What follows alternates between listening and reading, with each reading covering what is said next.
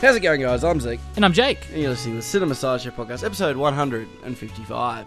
Oh, another Director's Corner coming at you, Zeke. I'm very excited. Yes, this is the... I can't do my math off the top of my head. The 31st. 21st? 31st. Oh, you're right. Correct. 31st. Director's Corner. So that'll be happening later in the show. To kick us off, Jake, do you have a trivia fact for us? You can see we're really well prepared. I do, actually. I do. And mine doesn't come from any typical website or anything like that. It comes from my own brain. It comes from the brain of Jake. You know when they have the little notepads and it's like the mind of Jake, or from the memoir of Jake? I don't know. I'm looking at the memory, the something of Selma or Patty from Simpsons. I don't know what I'm coming up with. But my trivia course is from a 2015 video shared by none other than the Criterion Collection's YouTube channel, which of course sees Sean Baker himself going through a library of DVDs and making selections, and it's a great video, but what I love about it is the preset of it that goes into the film of the week, The Florida Project, of course, and you can actually see him in the video grab a copy, I should clarify, a copy of Kes, which is a 1969 film, and as he grabs it, he says, "I am making a film with kids very soon," which of course refers to The Florida Project. So that's a nice little hint at history if you want to find it. And everyone in the comments section was very excited about that fun fact. Well, jumping over to something a bit more grounded and based in the film, obviously a really interesting part about this film is its grounded authenticity, and I'm sure we'll talk a little bit later about Baker's sort of directorial change, at least to his more contemporary films, and how grounded they are in realism. This is really interesting. I found that the casting in his film in particular, particularly that of the one who plays Haley, which is Bria. I'm going to say Bria Venante, who obviously didn't have any acting experience and was a Instagram model. Which obviously was based around, obviously the casting wasn't trying to, definitely not trying to, obviously with, obviously this being award season, was not a film marketing itself as award films. It wasn't, for example, like other films where like something like an Amy Adams is playing a tragic, drugged up mum, and like Hillbilly Elegy. Yep. And it went for that authenticity. It went for like real people. Yeah, and it's like, I know Willem Dafoe. He was the only Oscar nomination for this film was Willem Dafoe's performance, of course, being the only real seasoned actor that we've heard of at least into this film, but. And obviously we'll talk a bit more about Baker's authenticity between, this film and something like Tangerine a little bit later on in the show. But Jake. Yes, that is me. I'm going to pose the question to you. Okay. Obviously this is a 2017 film. Yes. Would this be on your list? My list of 1,100 films. Yeah. So I will say this film is eligible to be on the poster because the poster goes up to 2018. So we'll talk about that in a minute. I 1,000% would put it on my poster of films you must watch before you die. It's absolutely fantastic. Spoiler alert. What about you, Zeke? 100%. Yep. Yeah. Very nice. Well, I will say, you tell me, do you think it is on the poster or not? Sitting behind you. I hope so. It 1,000% is. Beautiful. I'm very glad that it is. It deserves to be on there.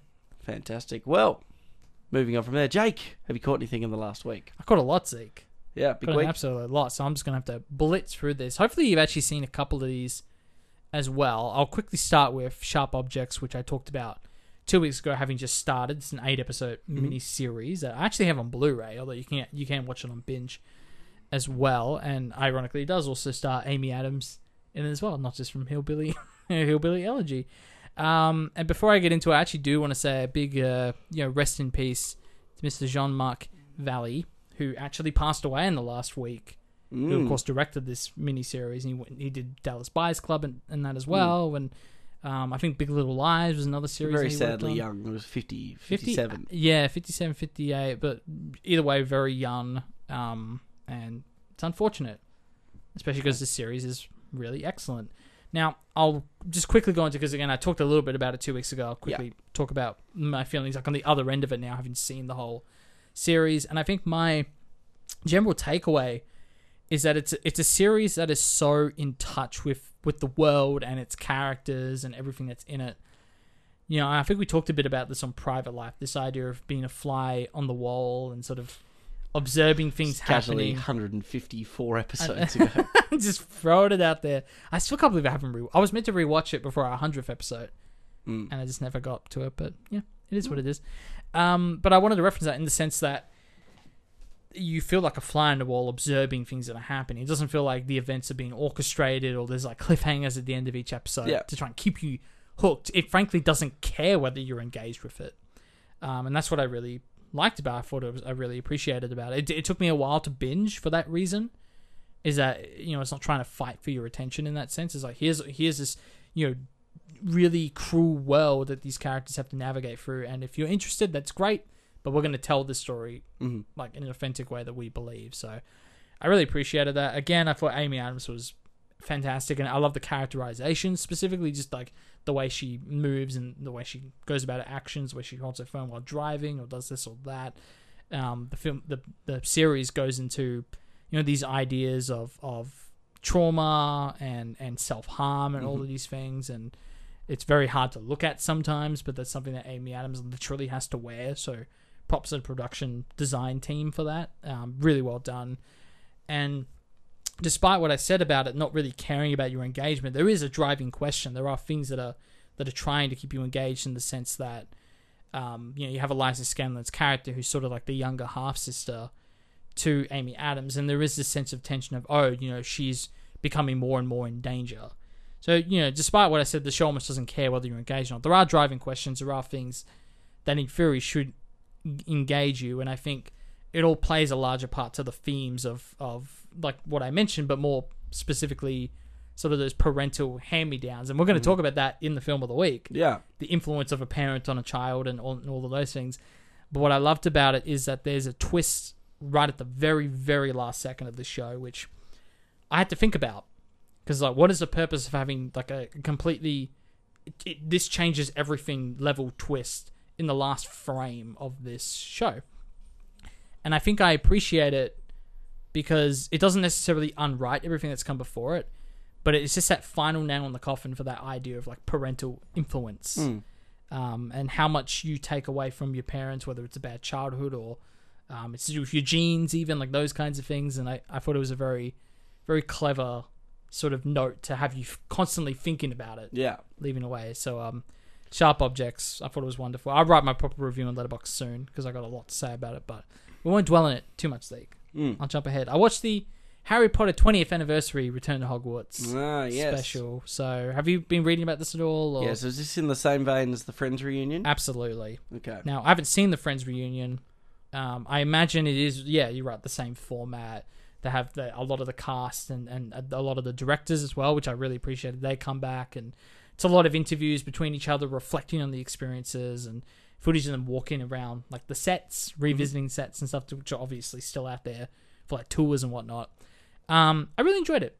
I really liked it. I think it works so well because, and I don't know if this will work, because I know you're not a huge Harry Potter fan. Not really, not particularly. Not like, you know, it's like everything with these really big franchise films. And this one was, you know, obviously the Harry Potter franchise for us is very interesting because, you know, it started, you know, what was 99 or no, 2001. I think the first movie was 2001. So it's like, you know, we're only 4 at the time, but we grew up with these films. I think by the 4th film, we were pretty much relatively on par with the age, or at least to an age where it was very comprehensible, if I recall. I think the 4th film is where it starts to sync up a little bit age-wise. Well, I think what's important is that we grew up with, even though we weren't the right ages with the characters, like we weren't 11 when Harry was 11, for example, but the whole series has such a tonal shift throughout, where the films get darker and darker and darker. We were able to appreciate that. Yeah.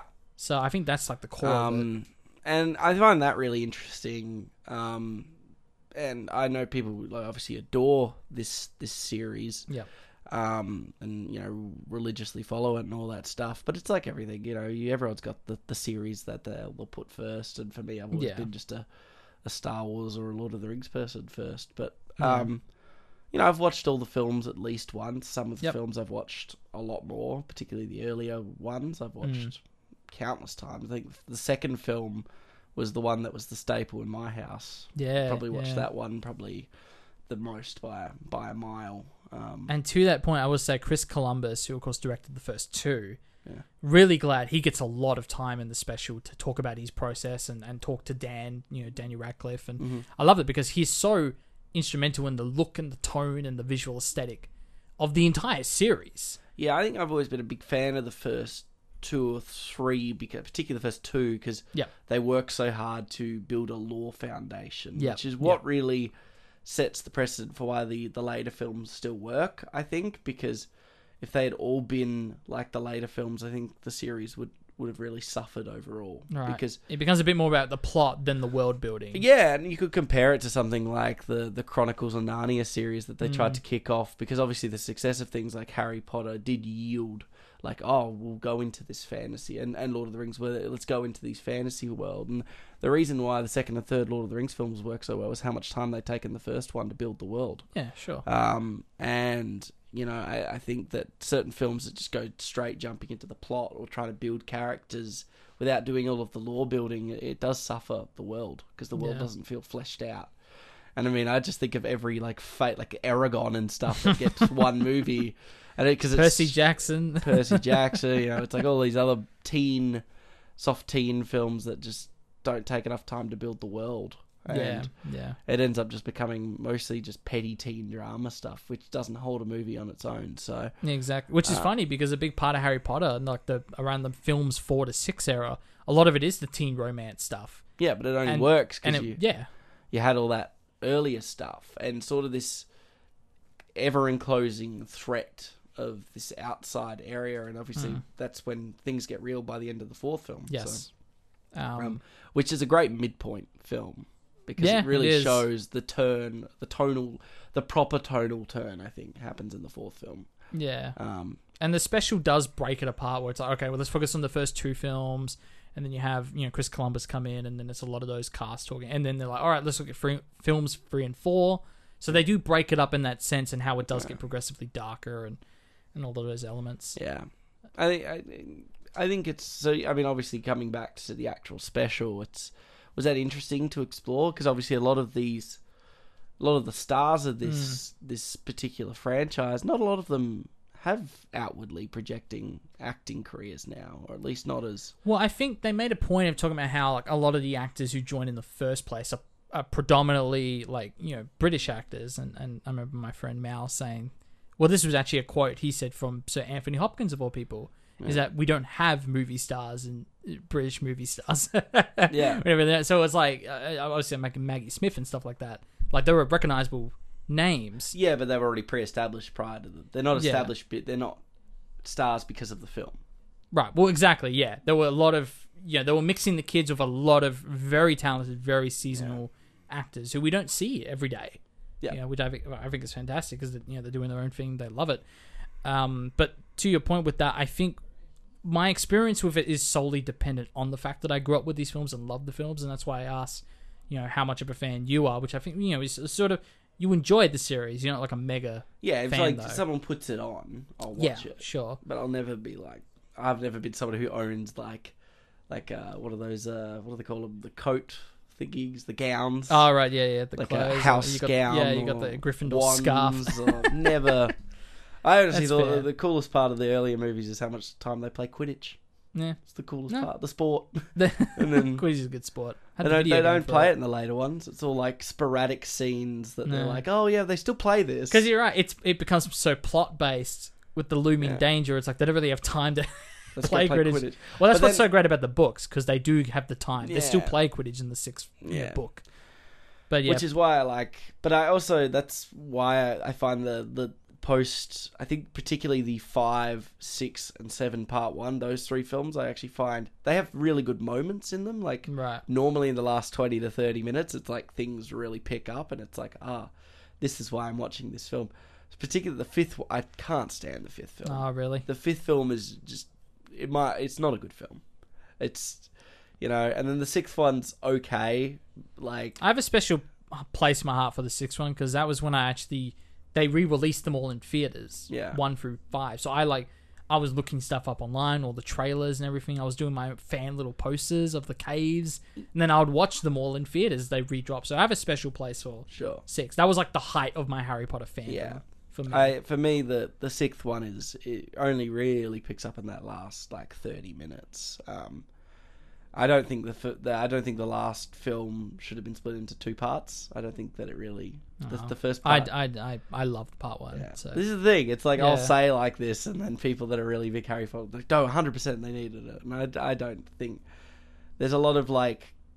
It's such a shame because so much happens in those last 2 films in like sense of a lot of characters die and stuff. So I kind of get it, but it's like they'll rush certain things or like throw away deaths like that are meant to be meaningful. They'll be like, oh, this character just died, or they'll cut to this character that's dead, and you're like, oh.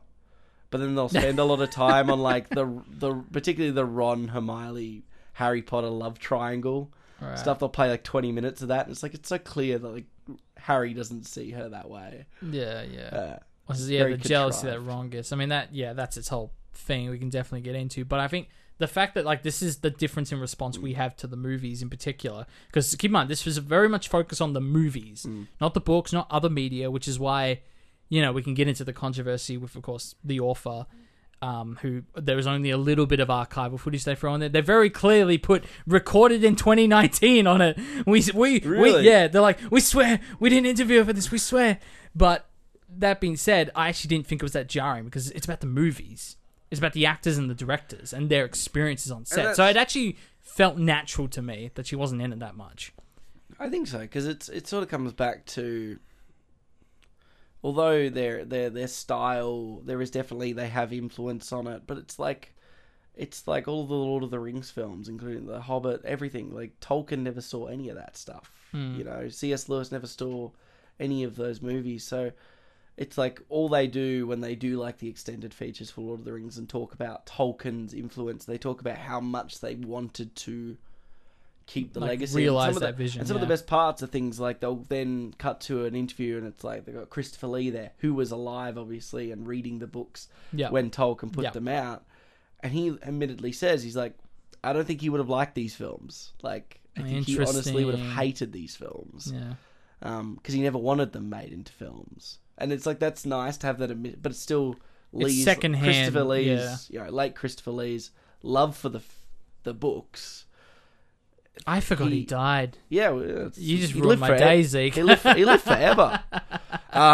You ruined my night. Yeah, I'm I forgot that he died. I'm going to be honest. And he was still acting until like a year or two before. It was like he was 90. He's like Clint Eastwood. They just keep going. Yeah.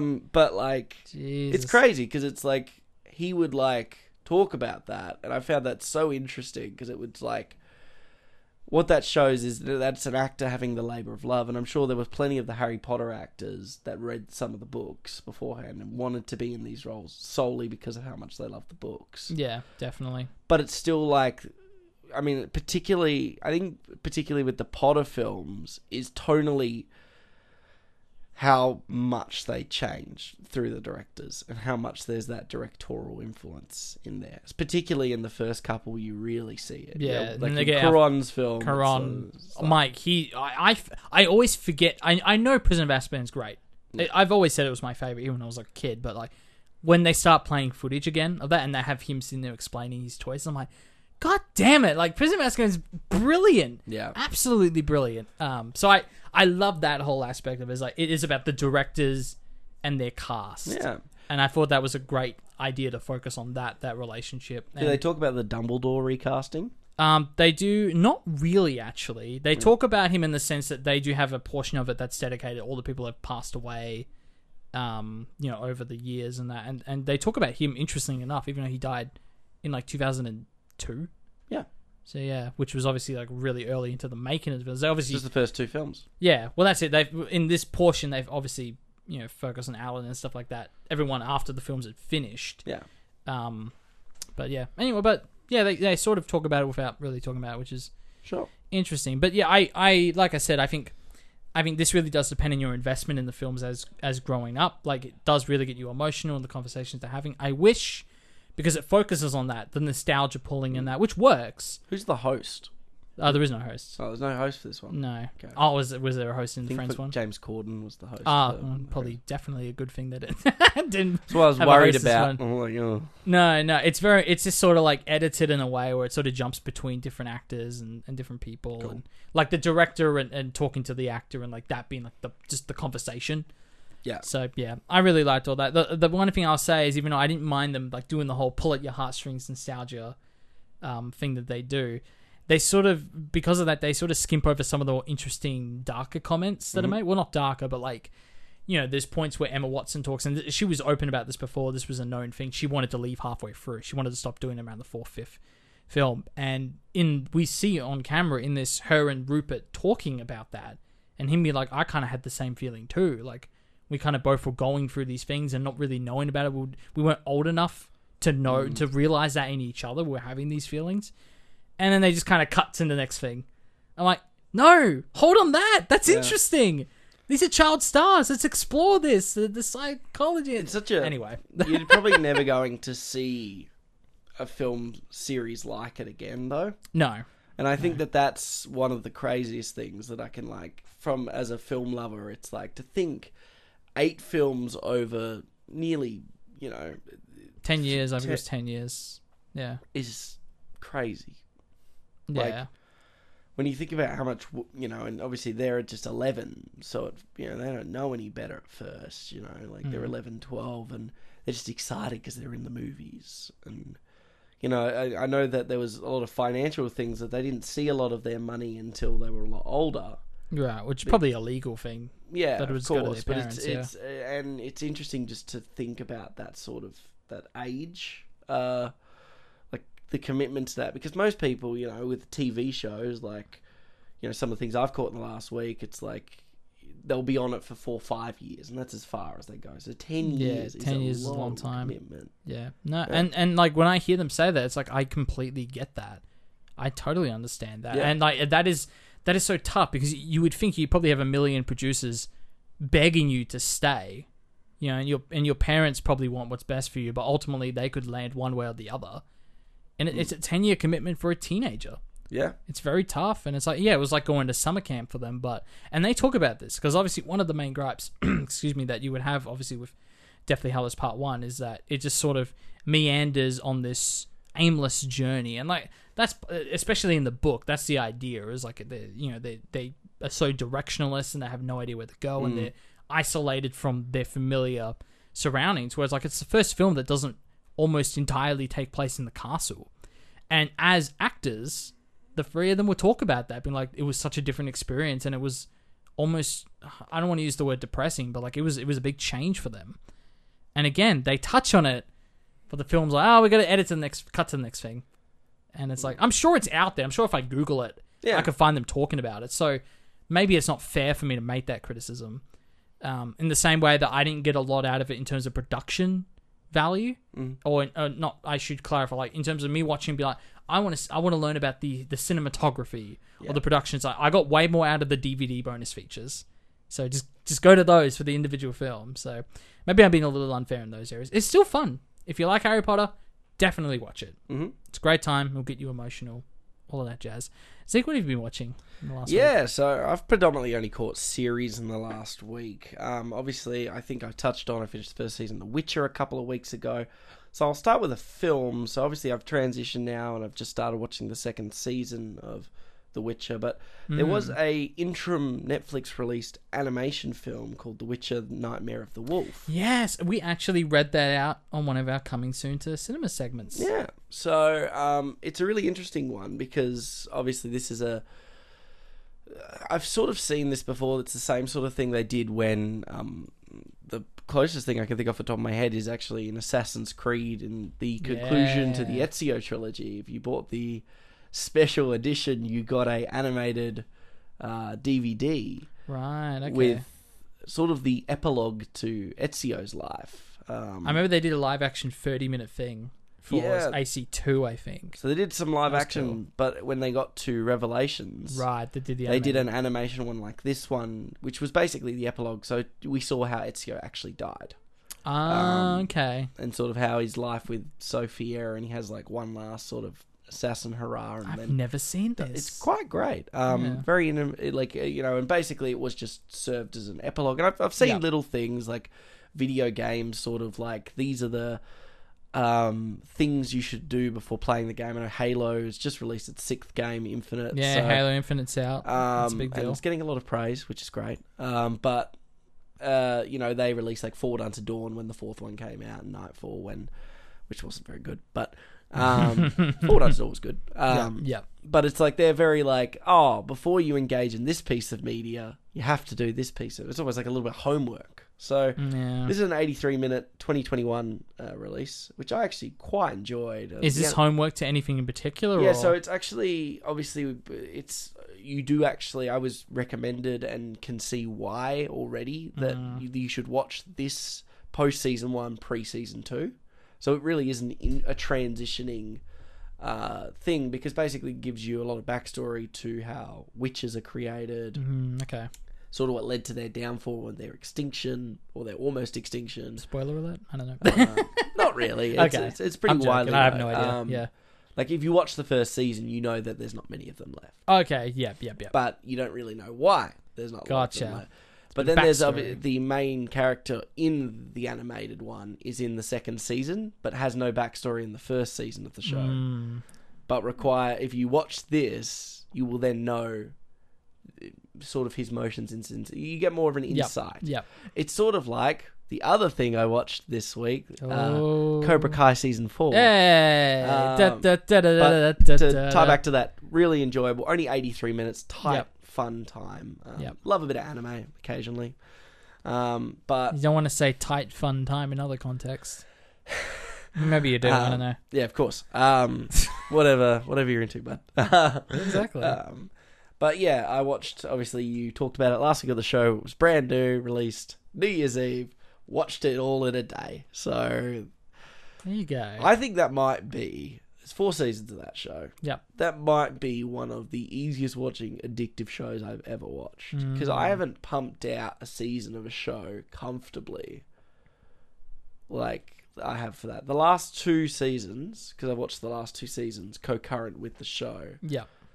It's just, and I've talked about it with like friends of the show off the air. It's because they've got just great hooks at the end of every episode. Okay. Like they're polar opposite of Sharp Objects. Perfect bait into every episode, and it just keeps you wondering what war. And next thing you know, it's done. This was probably, in my opinion, the strongest acting season, I think. Okay. And story-wise. So previous seasons were they still loved that. Obviously, it maintains that hokey 80s aesthetic to an extent. This one definitely felt the most serious. Obviously, it's getting to a point where it's, we're talking about with the Harry Potter cast, how 10 years of shooting. So, 11 years altogether probably with the working on it around the promotional side. And it's like, these guys have now been on this show now for 4 years. And it's like, for a lot of them, the actors, they were no-name actors coming into this show. Very much cast because of, honestly, mostly due to their athletic ability and their martial arts. Yeah, which abilities. Is awesome. Yeah. And some of them obviously are a lot stronger than others, but this season, I think a lot of them really get really strong. Like, they're starting to really grow and find their feet as actors. The earlier seasons, you can kind of look back on and be like, yeah, they're just like, sort of like the way you'd watch an 80s teenager film. They're not the strongest. They're not the worst. But you give them a pass sort of thing. Yeah, because obviously then it's compensated by the cool action sequences, and you're like, And then the older cast members who, although they were never like Oscar-winning actors, they still had to act, Right. And it also keeps itself. It's something that we would talk about with Spider-Man. The best part about the earlier seasons in the show is the stakes are so small. Right. It's about they learn karate to get back at the bullies in the school. It's got that sense of innocence there, whereas the 4th season does have still that hokey, but it's more a sense of... The whole world's going to explode. There's particular storylines and threads that run through this season with the younger cast members and talking about that generational violence that comes through families. And obviously there's a huge emphasis on father figures in the show, or perennial figures, and how a lot of these teenagers either have very poor relationships or relationships they need to fix with central characters of the show, they're perennial figures, or they don't have them. They're completely absent and need to pursue them. And this season, in my opinion, it actually had some really hefty, like, heart moments in its last 3 or 4 episodes. It sort of, at the first 2 or 3, was sort of more of what I'd seen. I was like, oh, okay, another fun, cool season. Yep. It takes a turn by about episode 5. It becomes very real. And you start to see, because obviously now they're shifting into their final year of high school. It's like they're on their way out. So it's that what comes next sort of thing. And I think there is a lot more substance to the show in this season, like, because of all of everything that's so tied together. It's such a neat show, I think. And it gets better every season. And it honestly does have rewatchability, because prior to watching this, I did revisit latter seasons and found myself casually watching 6-7 episodes without even thinking about it. Yeah. Just the most bingeable and boy, thing. The climactic fights at the end, dude, they destroy those 80s version film. They're just, the choreography is just dazzling, you know? Yeah. It's the same sort of reason why you like the John Wick stuff, you know? It's like, you have to just admire the movement and fluidity of the action. Yeah. And how much all of these actors must have put ridiculous effort into learning these skills, and it really gives them a lot of props. But I was a big fan of this season. It's not going to be like on your like mind manipulation game level of something like a Succession, I imagine, or a Westworld. But if you're looking for that really easy to watch, but still has that stakes and honestly that heart in there, it's got that balance, I think. Yeah. At the end, it just sounds entertaining. That's the main thing. And that's it. It's like sometimes you honestly, I give props to something that can just be popcorn entertaining. The thing that you can bring 4 or 5 friends over and watch and just be like, I'm actually getting invested in this and having a really good time. Like I'm not having to sit here and create, like we're going to talk about in the film of the week, how in depth and the layers and intricacies of it. And that's fantastic. And it's great to have that thought provoking. But you also do want the times where you can go home, crack a couple of beers and just watch some fun. Couple of beers, eh?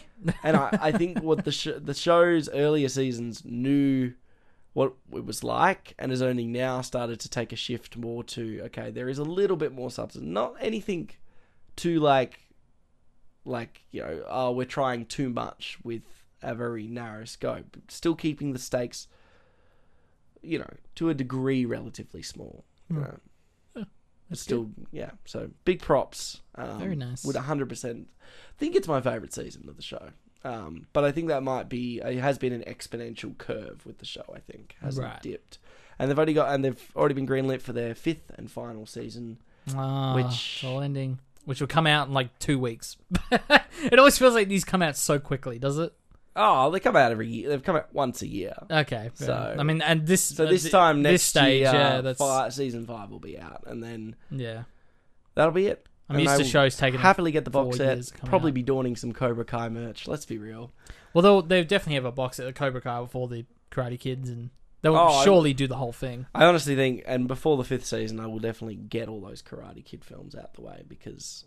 I feel like I owe those at this point, it's so weird you haven't just watched the original film at this point. You don't need to. That's the best part. It's like, that's the thing, because it's like whenever they need like the substance of like the earlier, they just cut in. I'm staring at it right now. Well, I got the VHSs there. I got real VHSs, and on top of it, I've got like the fake VHSs that have Blu-ray disc in them, and I got it there, the Karate Kid on Blu-ray. Yeah, so, they're on Netflix. Oh, well, there you go. I have no excuse. I was honestly going to do it this week, and then I was like, well, maybe I'll just watch the actual show. And then I watched it. Like, no, that's fair enough. If it's out, it's out. You gotta. Did you catch anything else? Or I've caught a few things. Okay, throw it back to me. Yeah, we're doing good on recent stuff. Yeah, which I like. We're catching a lot of stuff that's come out in the last week, including for myself, Death to 2021.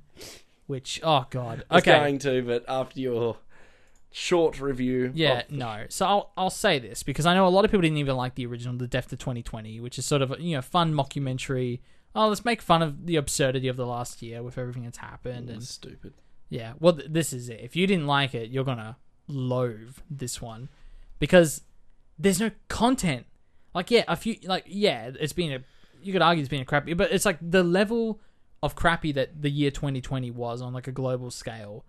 Like it was just like so renowned. Like it was a year to have lived through. It generally was. And you look at something like 2021, it's like, okay, well, politically they put Biden in, and he's spoken like maybe 5 times in the whole year. And oh look, there's mice in Australia that are like taking over the shed. Oh, spooky. It's like there's no content. There was no material for them to make jokes about. Most of the material is not relevant to the year 2021. Like, they make a Bridgerton joke and a Squid Game joke, but it's like, that's just making jokes about new shows. It's so funny. You could do that every year. They make fun of the Oscars again. It's like you did that last year. Weird to think I watched Bridgerton at the start of the year. Yeah. It's weird. What a whack year 2021 was. Yeah, I could not. Literally the one time I laughed in the entire 60-minute run, which was still a horrid 60-minute, and they bring a lot of the same like people back, the talking heads, and they're just not funny. I'm sorry, it's like it's the same joke over and over again. It's ridiculous. The one time I laughed was like the voiceover talking about Prince Philip. Let me get the quote. After the interview, Prince Philip withdraws from public life permanently by dying. That was the one time I laughed. I was like, oh, that's funny, because it comes out of nowhere. It's like, oh, yeah, he did die. Did you hear that like BBC radio thing where it's like dubstep? It's like, and then it cuts off, and it's like, Buckingham Palace wants to announce the death of Prince Philip, and it goes back to. It's so funny. It's amazing. I need to send it to you. No, I have not.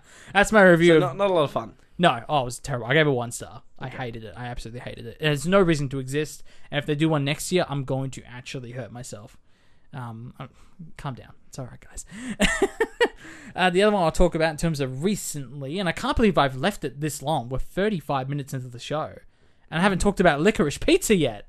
No. Saw Licorice Pizza last week. Just casually. So did everyone but me, apparently. Oh, don't. Well, look. Brutal. We're going to do it for the podcast soon, I imagine. We'll definitely cop it. I need to see it again, because I sort of leaned on the... I didn't think it was a masterpiece side of things. It's excellent. It is an excellent film. It's PTA doing PTA. I still think Punch Drunk Love is my personal favorite film of his. I'll say this, because I walked out of it the same way I walked out of Once Upon a Time in Hollywood when we first saw it a couple years ago. And that's a film that I needed time with. Like, that has since become one of my favorite Tarantino films. But it took a long time for me to get to that. So I really needed to understand the whole aspect of like the hangout film, the fact there's a very thin plot, if any, and frankly, Licorice Pizza sort of has very similar vibes. It takes place sort of in a similar area. It's about showbiz in a lot of ways. It's a period piece, and it's about the visuals and the aesthetic of it. Of course, it's not directly about Cliff Booth and all of that. It's more, it's about the romance between these two kids. Well, one's 25, one's 15. They sort of play with that. I can see people walking out of this being like, there are some weird jokes. I'm not going to lie. There is a joke like at the expense of like an Asian accent that's done a few times that I just didn't get. I was like, okay, this just seems like racy for the sake of it. Like I didn't get the joke necessarily. So there's a few things in there like that, if that bothers you. But to lean back from it, I think the film it's so great from a presentational standpoint. I think the two actors, so Cooper Hoffman and Alana, I think it's Alana Haim. I think that's how you pronounce it. Haim. They're absolutely fantastic together. I would love to see them both get Oscar noms. I think maybe she's in for a chance, but either way, I'd love to see them both. They're fantastic. Their chemistry is just awesome. Mm-hmm. And I think I don't want to spoil too much about it. I was going to say plot-wise, but again, it's pretty thin plot. It feels like a lot of scenarios. Like, okay, we've established these two characters, the world they're in. Now let's like throw a bunch of stuff at the wall. Mm-hmm. Like, okay, what if two cops burst into the arcade and they arrest what's the character's name? It's been like over a week since I've seen it. Well, Cooper Hoffman's character. It's like, oh, they arrested him. What happens next? All right, now that's kind of done. Okay, now this is next now. What if they do this? What if there's like a nationwide gas shortage? Now what happens next? There's a lot of that kind of storytelling, which again is a little similar Once Upon a Time in Hollywood. Yeah. Where things sort of just happen and you kind of go with it. So I was a little thrown off by that whole aspect of it.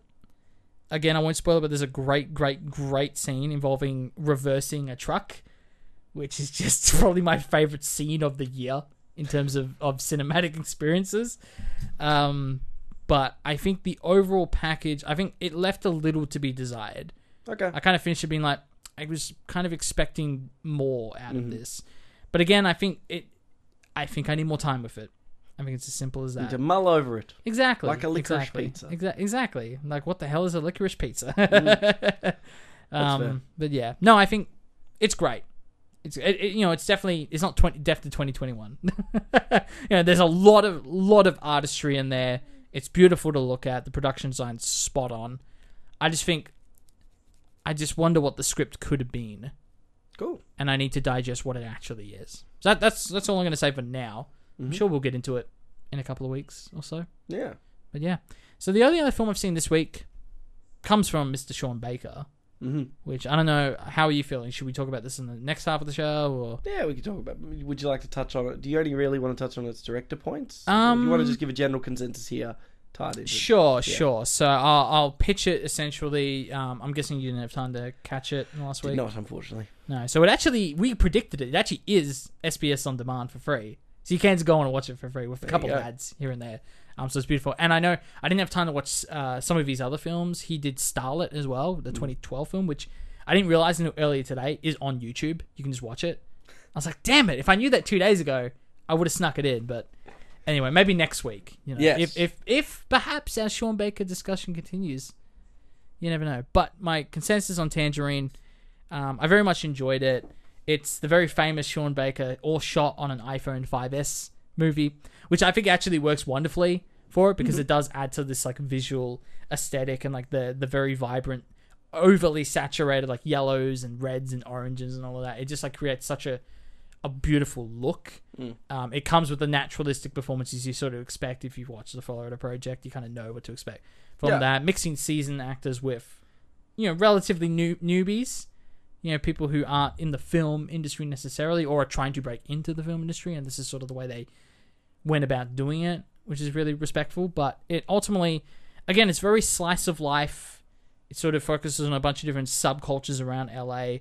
We sort of look at it through the lens of these two African-American transgender sex workers. Okay. And sort of the life that they go from. And a very naturalistic look at it, which a fantastic ending as well, which I won't get into. But beautiful. Yeah, I really enjoyed. I had nothing really to critique about it. I thought it was wonderful. But yeah, we'll talk more about the directorial side of it very soon. Very spicy. Yeah. Well, the only other two things I'll do to quickly wrap up this part of the show is, don't really have too much to say. My first film of 2022 was Always Be My Maybe, which was a... I've seen this. A lot of charm in this film. Yeah.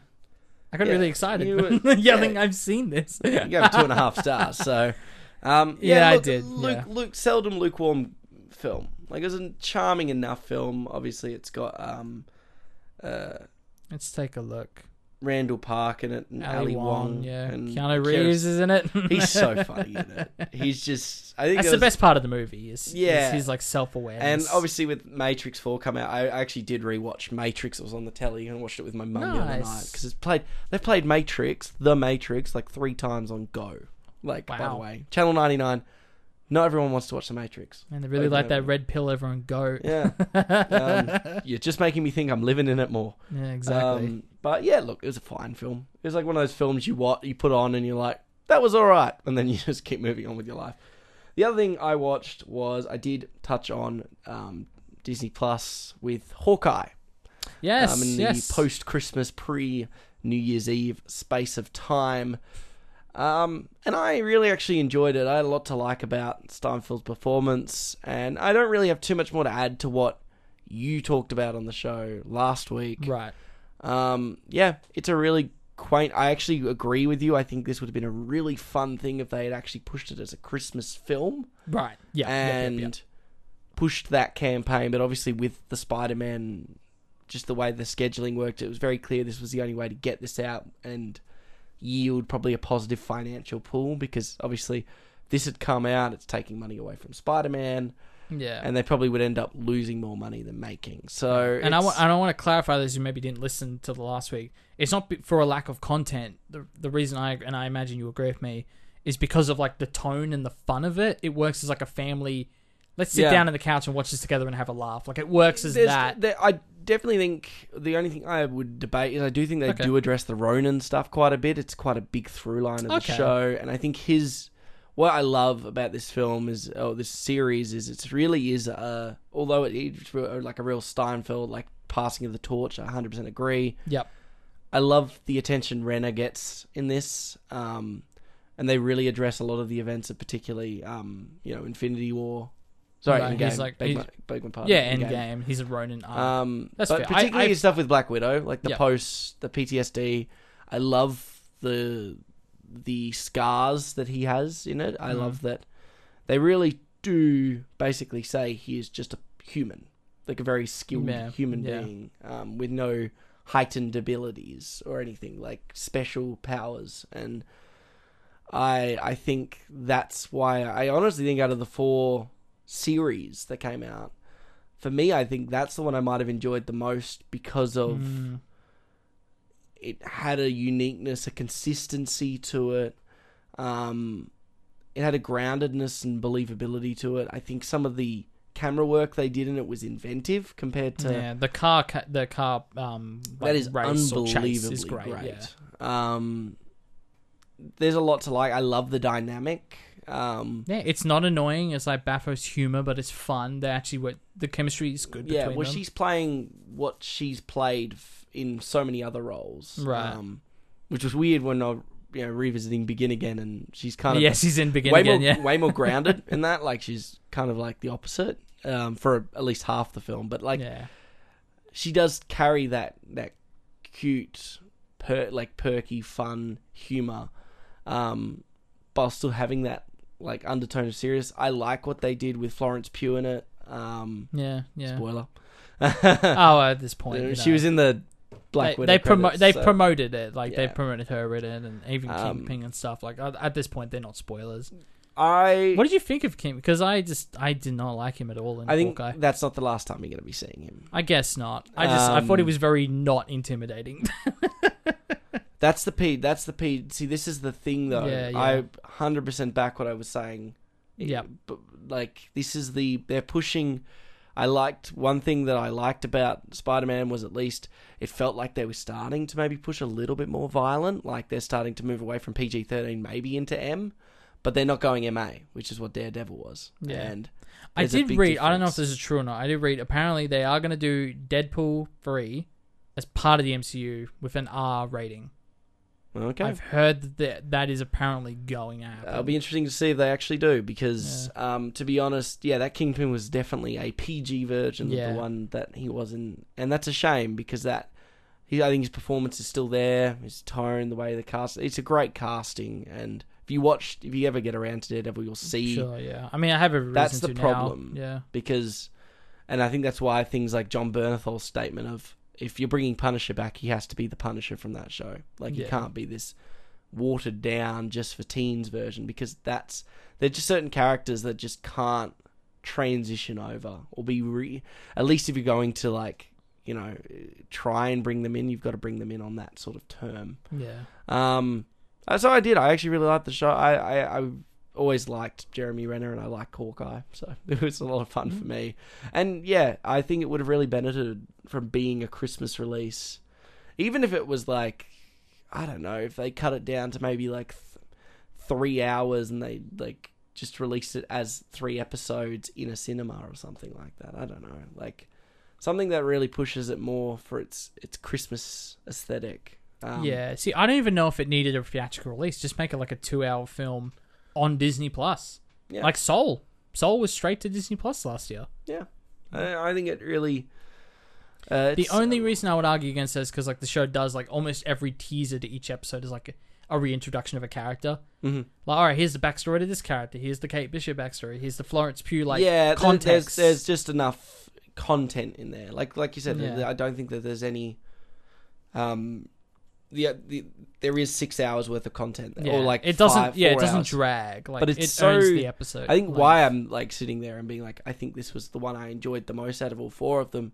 Maybe because it, for once didn't have ridiculously high stakes. I thought Falcon and Winter Soldier was the weakest because it was trying to be... It was just so generic and so nothing, really. Yeah. Apart from that Zemo dance. And then, it's like dance. Loki grew on you, but I do think it has it has moments where it's actually quite weak. And Loki's like, when you look back on Loki, you're like, yeah, well, that was a really great experience. And I feel like if you actually sit down and watch it again, it's pretty rough. Some got good moments, like good collective moments, but nothing like, I think. And then WandaVision's great for the first 5 or 6 episodes. Yeah, that's still my favorite personally. But I think it just falls apart in that last episode especially. Yeah, strong series, but it broke its leg while landing the the stunt. And it's just like such a contrived villain for no real reason. Like the whole White Vision thing, I'm still not getting over that. I still think that's so stupid. It's like death means nothing. Death means nothing. These but shows, that is what I caught. So I pretty much exactly listened to Jake's discussion last week. It covers the bases. Yeah, it's like I'm putting commas, quotation commas. Jake 2021. We're in 2022 now, aren't we? I have to time code you. I know. In my APA reference. I did that. I did a reference to my Harry Potter letterbox review. I quoted. Yeah, I did like a quote. Chicago? I actually know it was the one the website gave me. It's like, if you want to reference this, copy and paste it. So I'll just do that. I don't have time to figure out which one is. I haven't been to uni in 2-3 years. I'm not doing referencing. Are you kidding me? Beautiful. Well, then Jake, don't think you have anything to add in your career section, do you? No. Next week I might have a few fun things to talk about. But that's exciting. Not yet. So it's time to move into our 31st Director's Corner. But Jake, who's the director and what are we watching? We're talking about Sean Baker, of course. We're doing the Florida Project. Thank you very much. You're not welcome.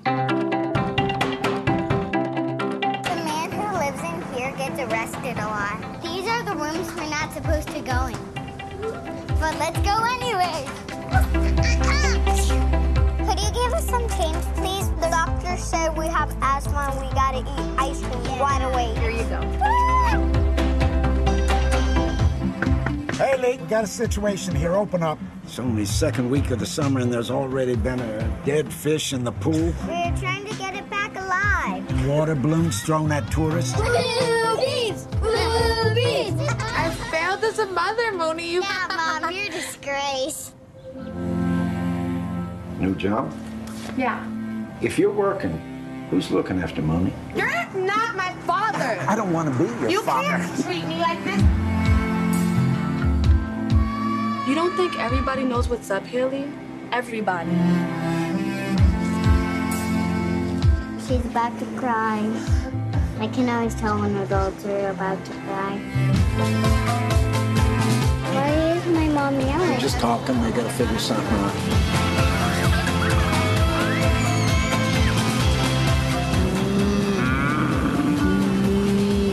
See, I took you on a safari.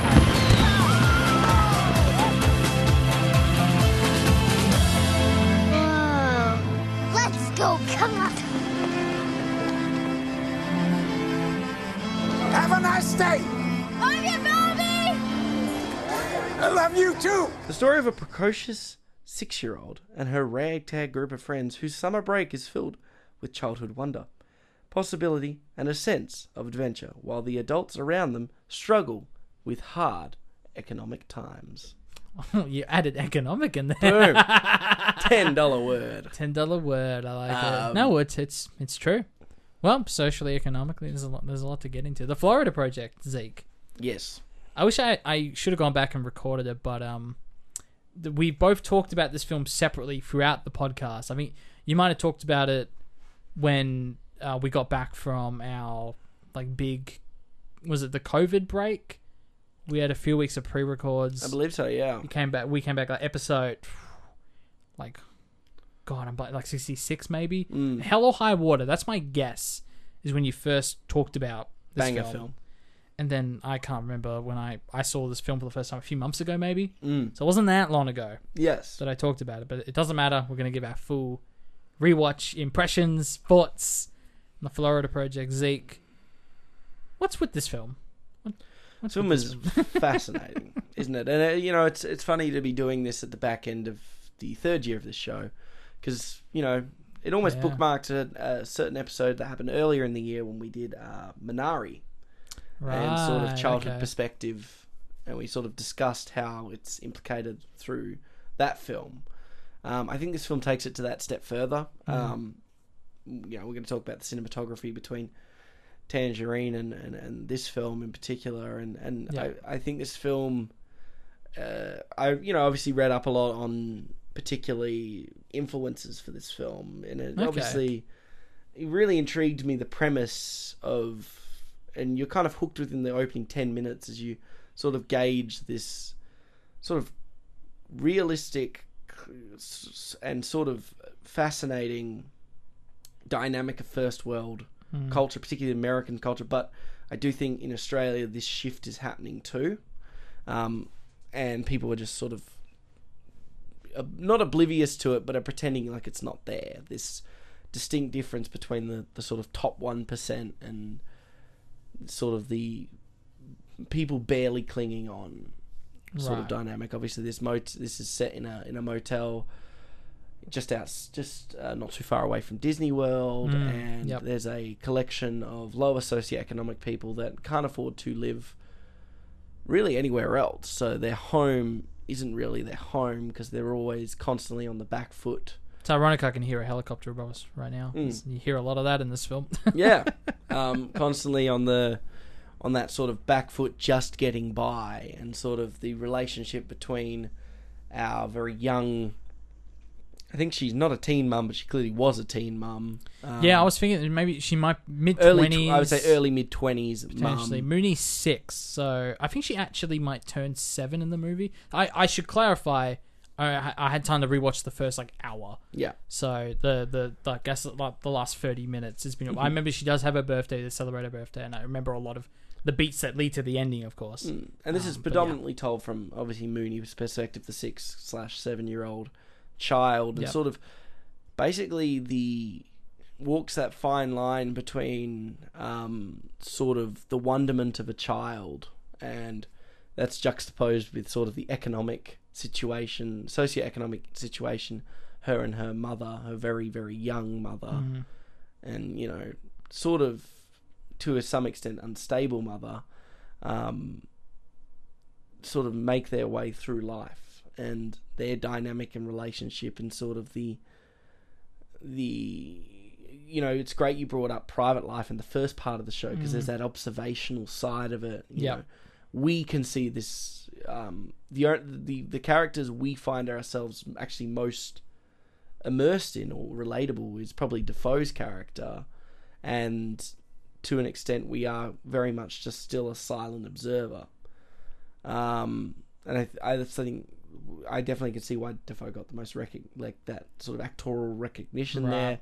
His character. Well, I think it was just a case of him being the biggest name, because I would argue, I would make the case that Brooklyn Prince, she's fucking phenomenal. She's crazy in this. I mean, they all are. The cast is fantastic. We're to your point of so this, nice seeing all three of the kids, the three main kids, well, that's at the premiere. Just, the premiere, chatting. That's cute. They get asked what they thought the film was about, and they sort of have that. Because our big influence was obviously Baker's relation to the Little Rascals, growing up with that. Right, of course. And they sort of talk about, it's about friendship and sort of the wonderment of being a child. Yep. And they're still kind of profound for a child. But definitely. Well, this comes back to the point, because, you talk, and I agree with you for the 99% of the part, that this is a very observational film. That we're looking at this from afar, that this is Sean Baker putting a telescope, to the other, or the cinema of the other, if you will. And we're going to talk about just how amazing he is at capturing that. But for me, this felt like an observational slice of life film until the very, very last few minutes. And at that point, it's funny, the kids do say that it's about friendship. And for me, without getting into what specifically happens, we'll get into it obviously later in the show, but the ending is probably one of the most impactful endings of any film I've ever seen. Yeah. And it's because of that complete just switch where, this is not an observational film anymore. This is ripping my heart out. This is so ingrained. And I'm watching this film looking back to my own childhood. I remember, being at the back of my Ava's house, throwing lemons with me and my cousins were throwing lemons at the next door neighbor's house, and then she comes down and got all pissed off at us, and there's not a care in the world. You do not care.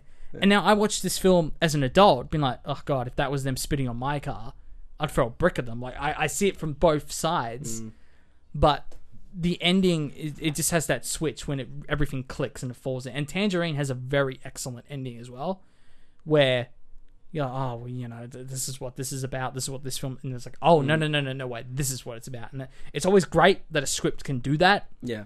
But for me, it's like it's the performance. It's Brooklyn Price's performance in that last couple minutes that. Yeah, just I think agonizing. What I like about this film is what he does with the camera, like his decisions to make it shot in that Peanut style, where all of the perennial figures from Brooklyn Price's Mooney's characters, often we're just on her face while these heavy-handed conversations are happening between Haley trying to pay the rent and trying to like kind of screw Defoe out of it, or like swerve away out of it.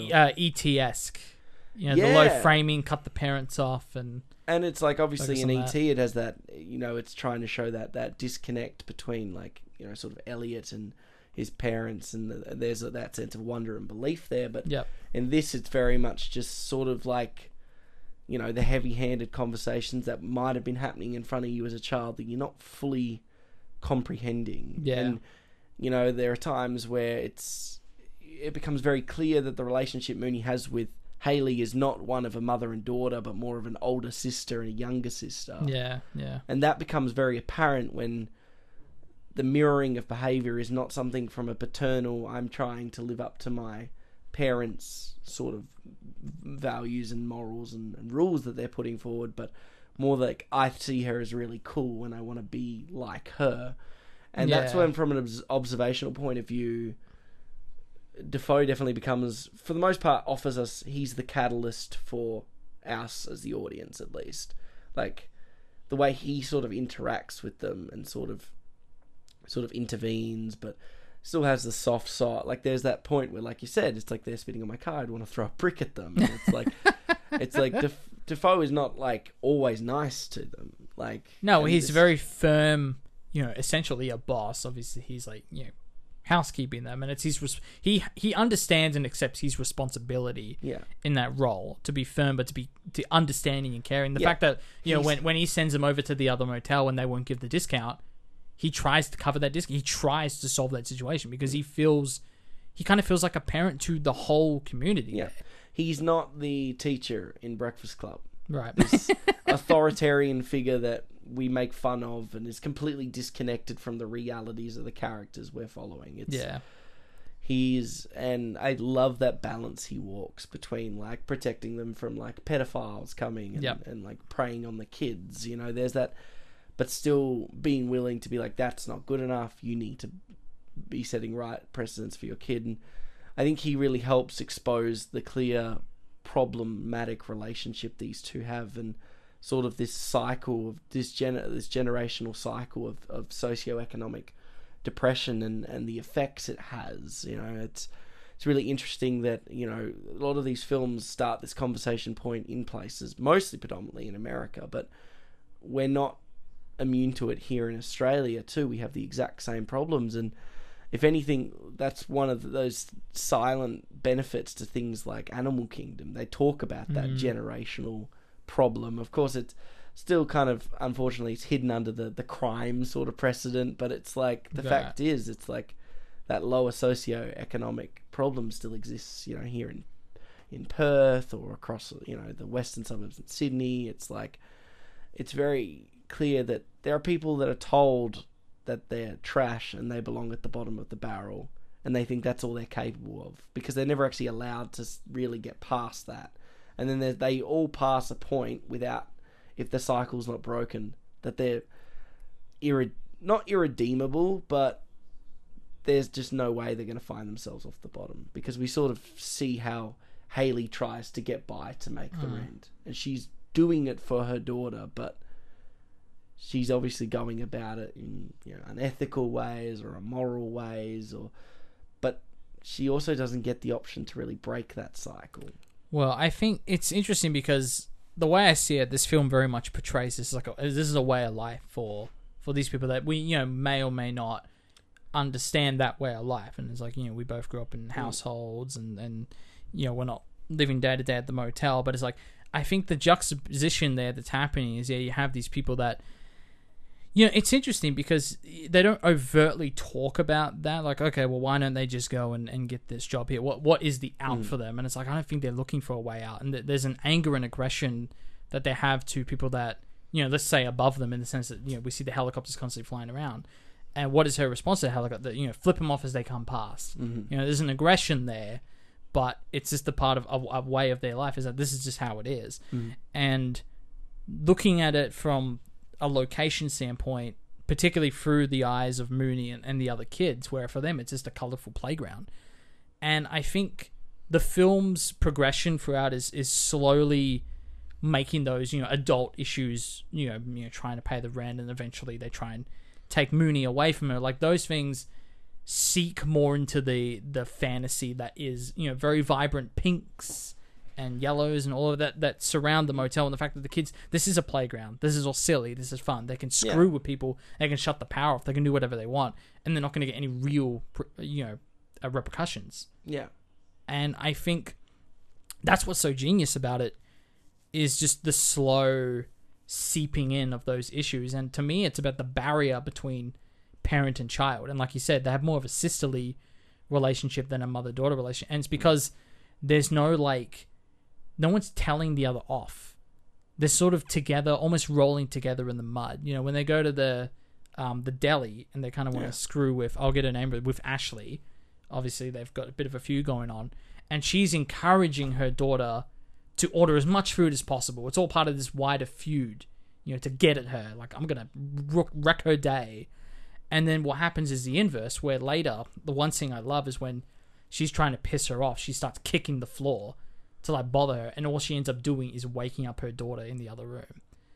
And it's I think that's a perfect juxtaposition of the barrier a parent should have between their child, so the child doesn't understand about the financial difficulties, about how on edge they are, but through this reckless behavior, like you said, it's questionable, immoral behavior.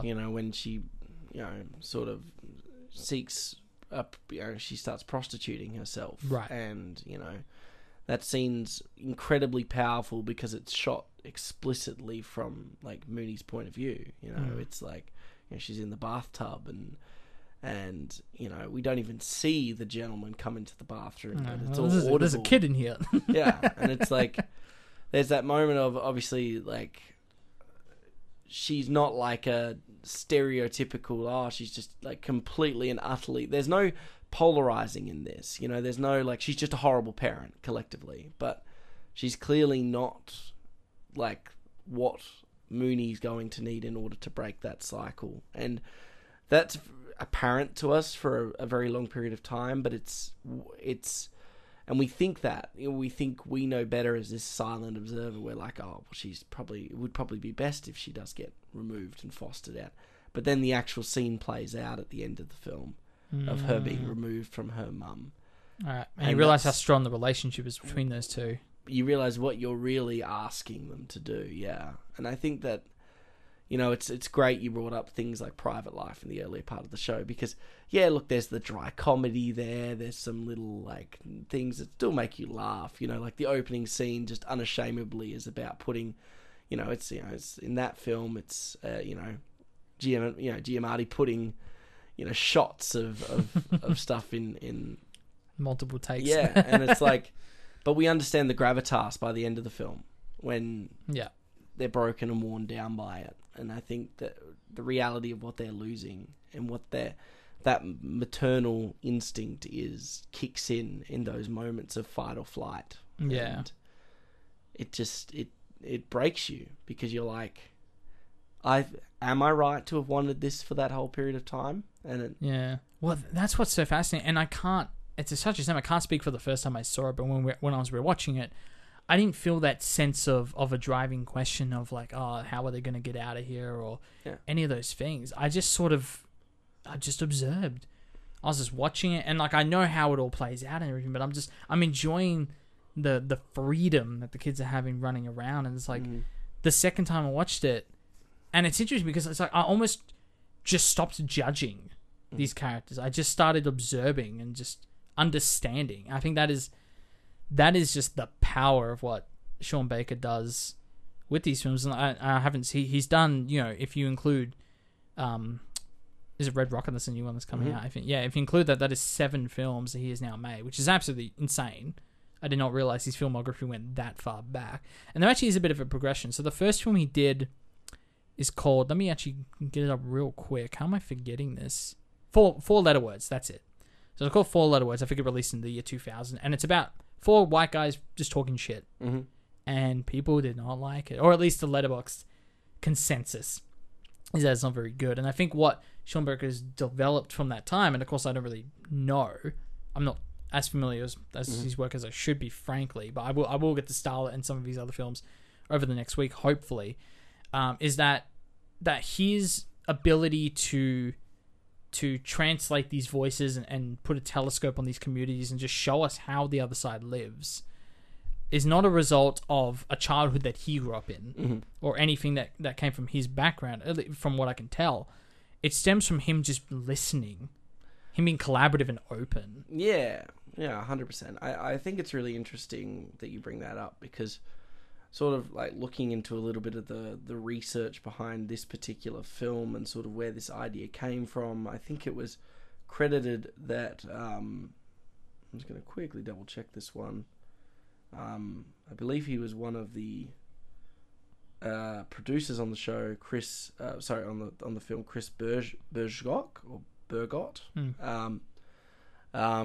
who's quite a close affiliate of Sean's, and it's really interesting that he was the one who brought forward the idea, because they sort of went to Florida and found themselves, like you said, observing this thing. Like Chris, apparently, he saw, when he was going to Disney World, he saw these kids running around for no, they didn't look like they were going to Disney World. They just sort of roaming. And of course that leads to why there are a bunch of roaming 7 or 8 year olds. Yep. And that led to sort of this motel situation. And Defoe's character is explicitly based off the owner of that particular motel and some of the stories that he's had over the years, like the pedophile story and stuff like that. Those are actually legitimate tales that have come from that sort of thing. That's where that grounded realism is, like that pure immersion, and like you said, just listening, just going into a physical grounded place and not making fiction of the lower class, but to physically immerse yourself in it and sort of tell that story. It does feel authentic, and I think that's the difference. It's not a person that lives in the top 1% describing what it's like to be homeless. It's someone going, this is not my life, so I myself cannot give a personal account of empathy and empathy there, unless I physically go there and actually ask and interact with people and see what that life's like. And cast a bunch of them and have their voices be heard, and I think just that willingness to collaborate across a lot of his films. It was the exact same situation with Tangerine. It was just walking around, talking to people, hearing stories. And generally, this is something that Sean Baker talks about. There is an interview on the SBS On Demand thing next to Tangerine. So you can watch that 7-minute interview with him. Mm-hmm. And he talks about, and I think the same thing happened on the Florida Project, where he would look at people and be inspired by them and their stories and the way they act and talk and all of that. And roam on it for a while of, I want to cast someone like that, before eventually just deciding, I'm just going to cast that person. And that's exactly where the Instagram story comes from, is I want to cast someone like this, and then after molding on it, why don't I just cast them? Yeah. It's so simple. But it works. Again, to your point, it's it helps immerse and create this very real world. Yeah, where it's you watch something like this, and it's this feels real with a spark of fiction and nothing more. Yeah, because it needs to have that wonderment, I think, there too. And I think that that's what makes it so effective, though. In my opinion. I think that comes through with this, particularly the cinematography, the use of the eye level is her eye level, and then using a lot of low angles for adults, really forcing that sort of childhood perspective. You have the scene when they're asking the van to move, the food van, and then we focus on her as she's below everyone's arms, grabbing the bread. Yeah, and being given the bread from the charity workers. Yeah, fantastic. But yeah, no. Did you have anything else you'd like to add? I'm just going through it now. I wanted to quickly talk about the scene where the tourists show up by accident at the wrong motel, which is so. That was a deleted scene in Lilo and Stitch, with like Lilo and Stitch just messing around with like a bunch of American tourists. Oh, really? Yeah, that's funny. It just reminded me of that when I watched that scene again. I found that out. I didn't know that. It's interesting. Right. No, well, what I liked about that scene is you sort of get both perspectives, because it's like, yeah, again, it feels like a slice of life. We're observing, we're not judging. But in the same token, it's interesting to see these tourists come in and them being sort of shocked and almost appalled, like, oh, well, why are we here? Why are all these ratty kids walking around? But then it's like you have the kids who are authentically interested in them and are like curious about like this outside entity coming into their playground. So I just thought it was neat that they snuck it in there, just this little scene that the film would still work wonderfully without it, but it's just that extra layer. I think that's really sweet. Yeah, I agree. Yeah. Cinematography wise, so of course when I first saw this, I actually thought it was 16mm. It's 35. It's 35. You're correct. Which I was surprised by, but also thankful, because I know the whole thing with Tangerine being shot on a phone, it was partly to do with the budget limitations and the fact that he was talking about how new actors, it usually takes about a week for them to get used to a camera on set, while with a phone camera, it's almost an immediate, like they immediately just get over that hurdle to perform, which was interesting. Yeah. And he talks about in an interview how he absolutely, it just killed him inside to not be able to shoot that on film. So it was nice that he could translate over to this, which was really good. But again, I think what's interesting is that when I first saw this, I like that they do the handheld movements. I think particularly the scene when it's very early on and I'll get their names quickly again. So when Haley and Ashley go out, they kind of get dressed at they go to like a hot dog stand or something. They're sort of out with all the cars and they party. There's a lot of handhelds there, so it has a very documentarian feel.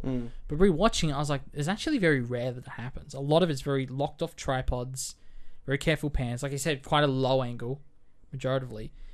And the one shot that I love, and I love it a lot because it represents society of the kids sort of playing in a playground that, without knowing the destruction they're leaving behind for the adults, is a very Wes Anderson-esque shot, really far away of the motel, and all the doors opening slowly as the power's being shut off. And I really like that shot because again, it's observational. Gave you bottle rocket vibes. It does. It's the same motel scene. Yeah. That's probably my favorite shot in terms of the cinematography. Yeah. But yeah, I don't know. I think I like the fireworks shot. Oh yeah, that's really nice. Yeah. That's really nice. Well, you know what? Before we quickly move on, I would like to talk about. So they obviously go to this abandoned building. The kids, they set a pillow on fire. It inevitably burns the whole building on fire. Now this is the one scene of like real tension, like in the first half of the film, I'd say, where they're generally worried. It's the first time where they're like, oh, like we could get in trouble for this. And Mooney hatches the plan, like, all right, let's split up here and, don't mention anything. We're going to do this. And they run away. And what's so fascinating is that virtually, with the exception of Ashley and her son, virtually everyone at the motel is excited and sort of energized by this abandoned building burning down. And it's almost like a subversion of expectation. But again, I think it speaks to what you were saying, just sort of their status in life and the place they're in, where it's like, they're happy to see destruction. They're happy to see things just be removed aside. Yeah. Which again was a nice, but that level of unattainability. The fact that these are abandoned houses that they're not allowed into because well, they're wrecked. Yeah. It's destroyed, and it's like, well, screw them. Let it burn. Middle finger to the man in a lot of ways. But again, that speaks to the barrier, the pretend barrier that needs to be there between a parent and a child, and that. Ashley as a parent draws that line and says like, we will be in such trouble if people found out you were involved in this, and you can't hang out with Mooney again. You can't hang out with either of them, and draws that line. But we go over to the mother-daughter relationship that we're following, and it's a celebration. Let's go watch it. Let's go watch the burning building. I just thought it was really fascinating to see it. Again, very sisterly relationship. There's no hierarchy there. For sure.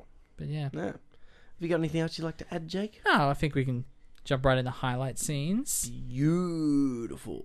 To be honest, for me, I'd probably say my highlight scene is, I think the thing that I like, there are a lot of like effective shorter sequences in this, but I think one of my favorite ones that really sort of, I do like the dynamic that Hayley and Mooney have, and like I like the one where they go around and they're going to like the golf club and they're trying to sell the fake, the very heavily discounted bootleg fragrances and stuff, and they're selling at a high price. They're like it's very capitalistic notion, Zeke. I'm a fan of it. Walking down the like the freeway and like sticking the like. There's that beautiful sunset silhouette shot of her throwing out her hand for like hitchhiking, and we really sort of that whole day we really get to follow their relationship, and we sort of get to establish. Sort of, they do have like a loving and funful dynamic, but it's an immature dynamic. It's not it's not what really, like I said, it's all about that generational cycle of trying to break, because the reality is, as much as the ending breaks your heart, it's going to be the best for Mooney. And it's sort of like this thing that if they'd stayed together, what would become of someone like Mooney? Would she just become another Hayley, Right.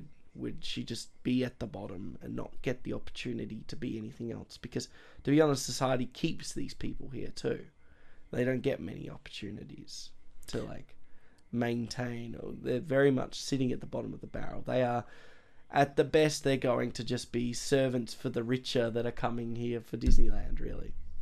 Right. Well, that's a good point. Is like they do, they go to the golf club or things like that. They do target sort of the more wealthier people to sell those products to. But you just mentioned something that reminded me, because we really didn't talk about this aspect. The very ending, we've talked about obviously Mooney running to her friend in tears, and there's just some absolute heartbreaking moment there. But then there's the moment that happens immediately after where she grabs her hand and they run into Disney, where they finally reach this place. And I think, for me, there's definitely a hint of surrealism there. Yeah. I don't think they actually go to Disney World. Right. Well, that's it. It's like, do that. And I actually agree with you. I don't think they do. I think, sadly, it is a fantasy, sort of a last stop fantasy. Is like, as the real world entrenches them as characters. And I think that's why it hit me so hard, is because I knew that the fantasy's over. Yeah. The fun is over. And it's like, the fact that I'm relating to a 6-year-old on this level is just absurd. Crazy, yeah. But yeah, I think part of it is that it is fantastical, and it's like the same way that like the motel is vibrant pink. It's like, I don't think it actually is. I think it's just Mooney's idea of what the hotel or the motel looks like. Yeah. So I mean, there's an element of that. So I'm glad I got that answered. That you sadly think that they well, that's it again. Sadly, like it's sad. Yeah. That they're separating, but. Do you think that's the natural thing to happen? But this is what it comes back to. It makes you question it, really, because for the whole movie, you're like, well, she needs to have an opportunity for something better. But what really is something better? Well, exactly. But do we really think that this spiraling, good-hearted mother, but spiraling mother, is what's best for her? Our brain obviously says no, but our heart's like, well, it's easier said than done. And I think that's why that elongated scene of the Child Protective Services taking her is so effective, because we get to see all those layers play out and how Defoe interacts in that scene. And that's when them running off and going into that surrealist world is their final escape of reality. But obviously we know better at that point. And I love that you think that the motel wasn't that colour. It's a really interesting notion that's purely a child's perspective. Yeah. Well, even like I'm looking at the DVD spine, it's completely pink. And it's like, it's such a vibrant, fun colour. And that comes back to it is, what is better for this child? And to go to a home, with a stable family financially, and maybe they have siblings. But it's like, this is almost like Mooney is such a carefree spirit. It almost really hurts just to think of her going to a normal family, and that, they're on edge and they're struggling, but this is a way of life that for Mooney is a complete wonderland.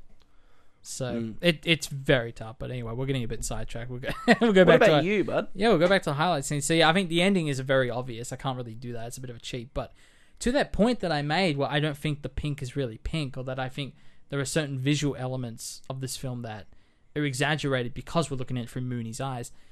I think the scene where, leading up to them burning the abandoned building, they arrive there and they start trashing the place. They're throwing things out the window and down the stairs. And I love that it's...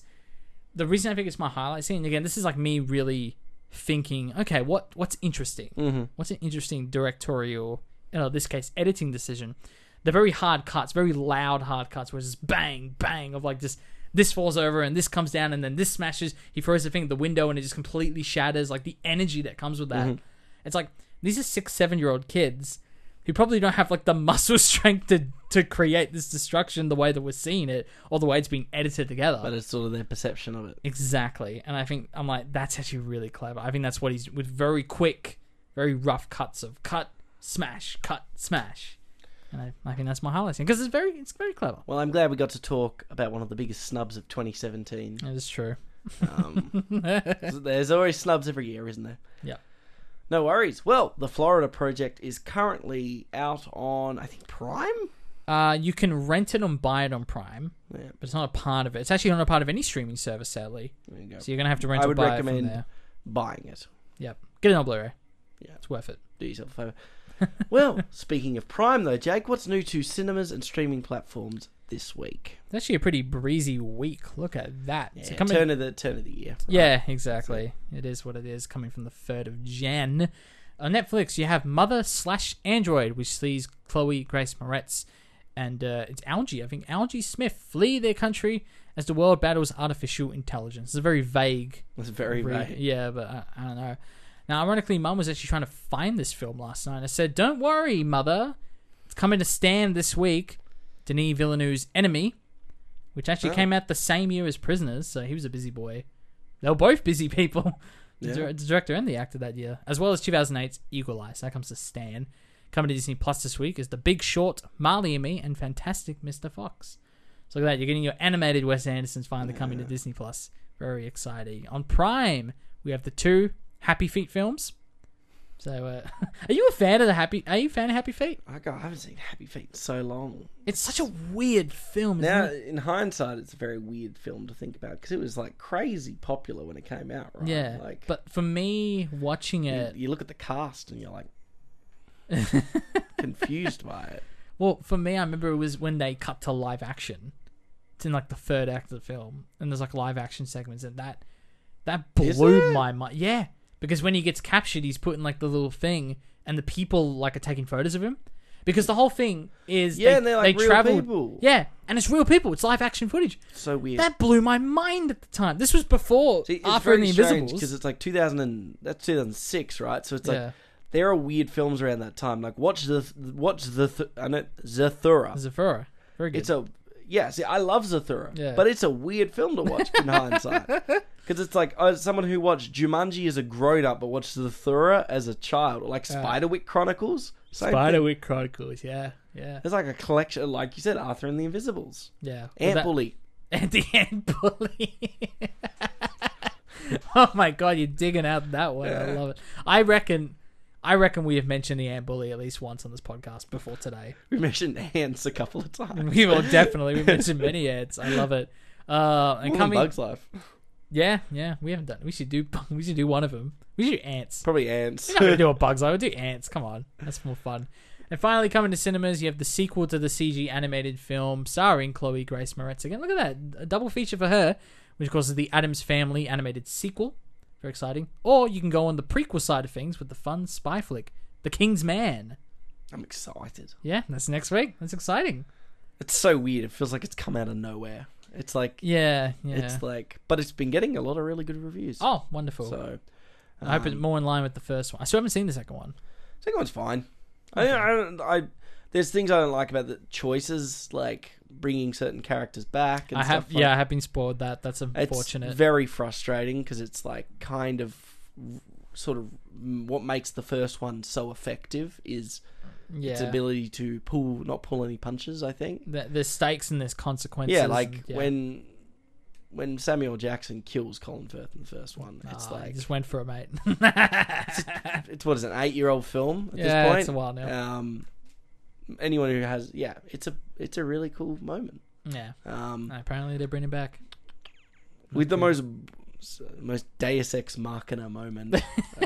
I really have to see it, but I'm keen to watch this prequel as well. I imagine this is like more removed from the others. You don't need to watch like this is like set in World War One, I'm pretty sure. Oh, okay. So interesting. Like, really which kind of is a fun premise, I think, because you get that Peaky Blinders-esque time. So you can have a lot more fun with that, I think. So excited. It's nice to have like I was saying, that's one of the better. It's nice having those action films where you kind of get to see the action play out. Which, it's funny because John Wick was released, I think, the same year as Kingsman, and they both did it really well and really brought back that. Really, sort of, I think, began a genre shift with how we perceive action as not being one of many cuts, but wanting to see the choreography play out before our eyes. Yeah, I'm glad that we're going back into that direction. Yeah, which is really nice. Yeah. So there's one other film that comes out next week, but we figure it's just such a perfect film, Zeke, to move on with our train of Cinema Sideshow. We're continuing our episodes. Bake Off. I like the sound of that. Yeah. Oh, but Jake, good. What are we watching next week in the show, Zeke? We're watching Red Rocket. You said you're never going to step a foot in Texas again. I know, this is unexpected. Oh, nothing with you is unexpected. Your last job is over 17 years ago. That's quite a gap. Well, I've worked almost every day for the last 17 years. I moved back in with my wife last week. No, I'm calling the cops. 10, 9, Really? 8. We decided to make a run of it. I just need a place to crash for a couple of days. What's the big deal? Mikey, go fuck yourself. All right, look, I'm gonna be straight with you. I'm an adult film actor. Excuse me? So why are you back, Mr. Hollywood? Mikey, welcome back, dude. I'm on top of my game right now on like every single possible level. Physical stamina, my mind is sharp. I'm taking 5-HTP for serotonin in my brain. Yeah? Dude, with my skill and ability, there's no denying what I can do. The universe is on my side, bro. Before long, it'll be like we're still married. We are still married. Finding himself down and out in LA, an ex-porn star decides to crawl back to his hometown of Texas City to see his estranged wife and mother-in-law. And just as things are starting to work out, he meets a young woman working the cash register at a local donut shop. It's a donut shop from Tangerine. That's my Sean Baker cinematic universe. I'm going to try and get Tangerine in before next week on the show. Should. Because I felt bad about this director's corner. I didn't talk too much about anything outside of this film. I mean, I think the Florida Project is a perfect representation of what he does right in terms of being a pioneer of the cinema of the others in the modern day, which is interesting because he's a white dude. But he does it well, and I think it's because he listens. Yeah, that's all you need to do. I'm very excited about this film. Yes. But I got a lot to watch this next week, so... I'll link it to you. I mean, you can find Tangerine. It's on SBS, but I'll link you Starlet as well. Beautiful. And I'll try and catch that as well. And we can continue our Sean Baker discussion next week as well. Oh, yes. As well as something very exciting. Jake, it's our 3rd anniversary. Oh my goodness. It is our 3rd annual. Is it a 3rd annual, technically? Yes. I've always gotten confused. 3rd one. It's the 3rd ever Cinema Sideshow End of Year Awards. Yeah, it's exciting. Big time for us. 156 episodes. Yeah. We will be doing what we did exactly last year, which are the same 3 categories. 2 of them have obviously this is their 3rd year. Our Golden Choc Top, a Stale Popcorn Award for best and worst of our title episodes, as well as our favourite film from 2021, which is the Appreciation Award. Yeah. So you can go back and listen to our Ma Rainey's Black Bottom episode 104 for our last awards. And it's actually good because we do recap in that the award winners for the first year. But if you want to go listen to episode 52, Inside Llewyn Davis, we can touch on, you can see our first ever Golden Choc Top and Stale Popcorn Award winners. Very beautiful. For that one. I'm very excited. So we should clarify, we already know what the winners are for those 2 main awards. Yep. But of course, there's a lot of individual picks that we don't discuss beforehand. Unless Red Rock... No, that gets put in next year's one, doesn't it? No. So if we watch Red Rock in the next week and it's like mind-blowingly, it's like, oh my god, this is the best film we've ever seen in our lives, and we want to make it our Golden Choc Top winner, we can. Yeah, much in the way that Ma Rainey had the same honour in 104. Got my appreciation, made my appreciation list. So exactly right. So yeah, so that is possible, but so this is going. The awards encompass 105 to 156. Yes, you would like to yes quickly file through all of them, 52 all episodes. So starting from No Man's Land all the way up to, like we said, Red Rocket. Yeah. So exciting. Until then, thank you for joining us for the Cinema Sideshow podcast. I was Zeke. I was Jake. We'll catch you next week with Red Rocket.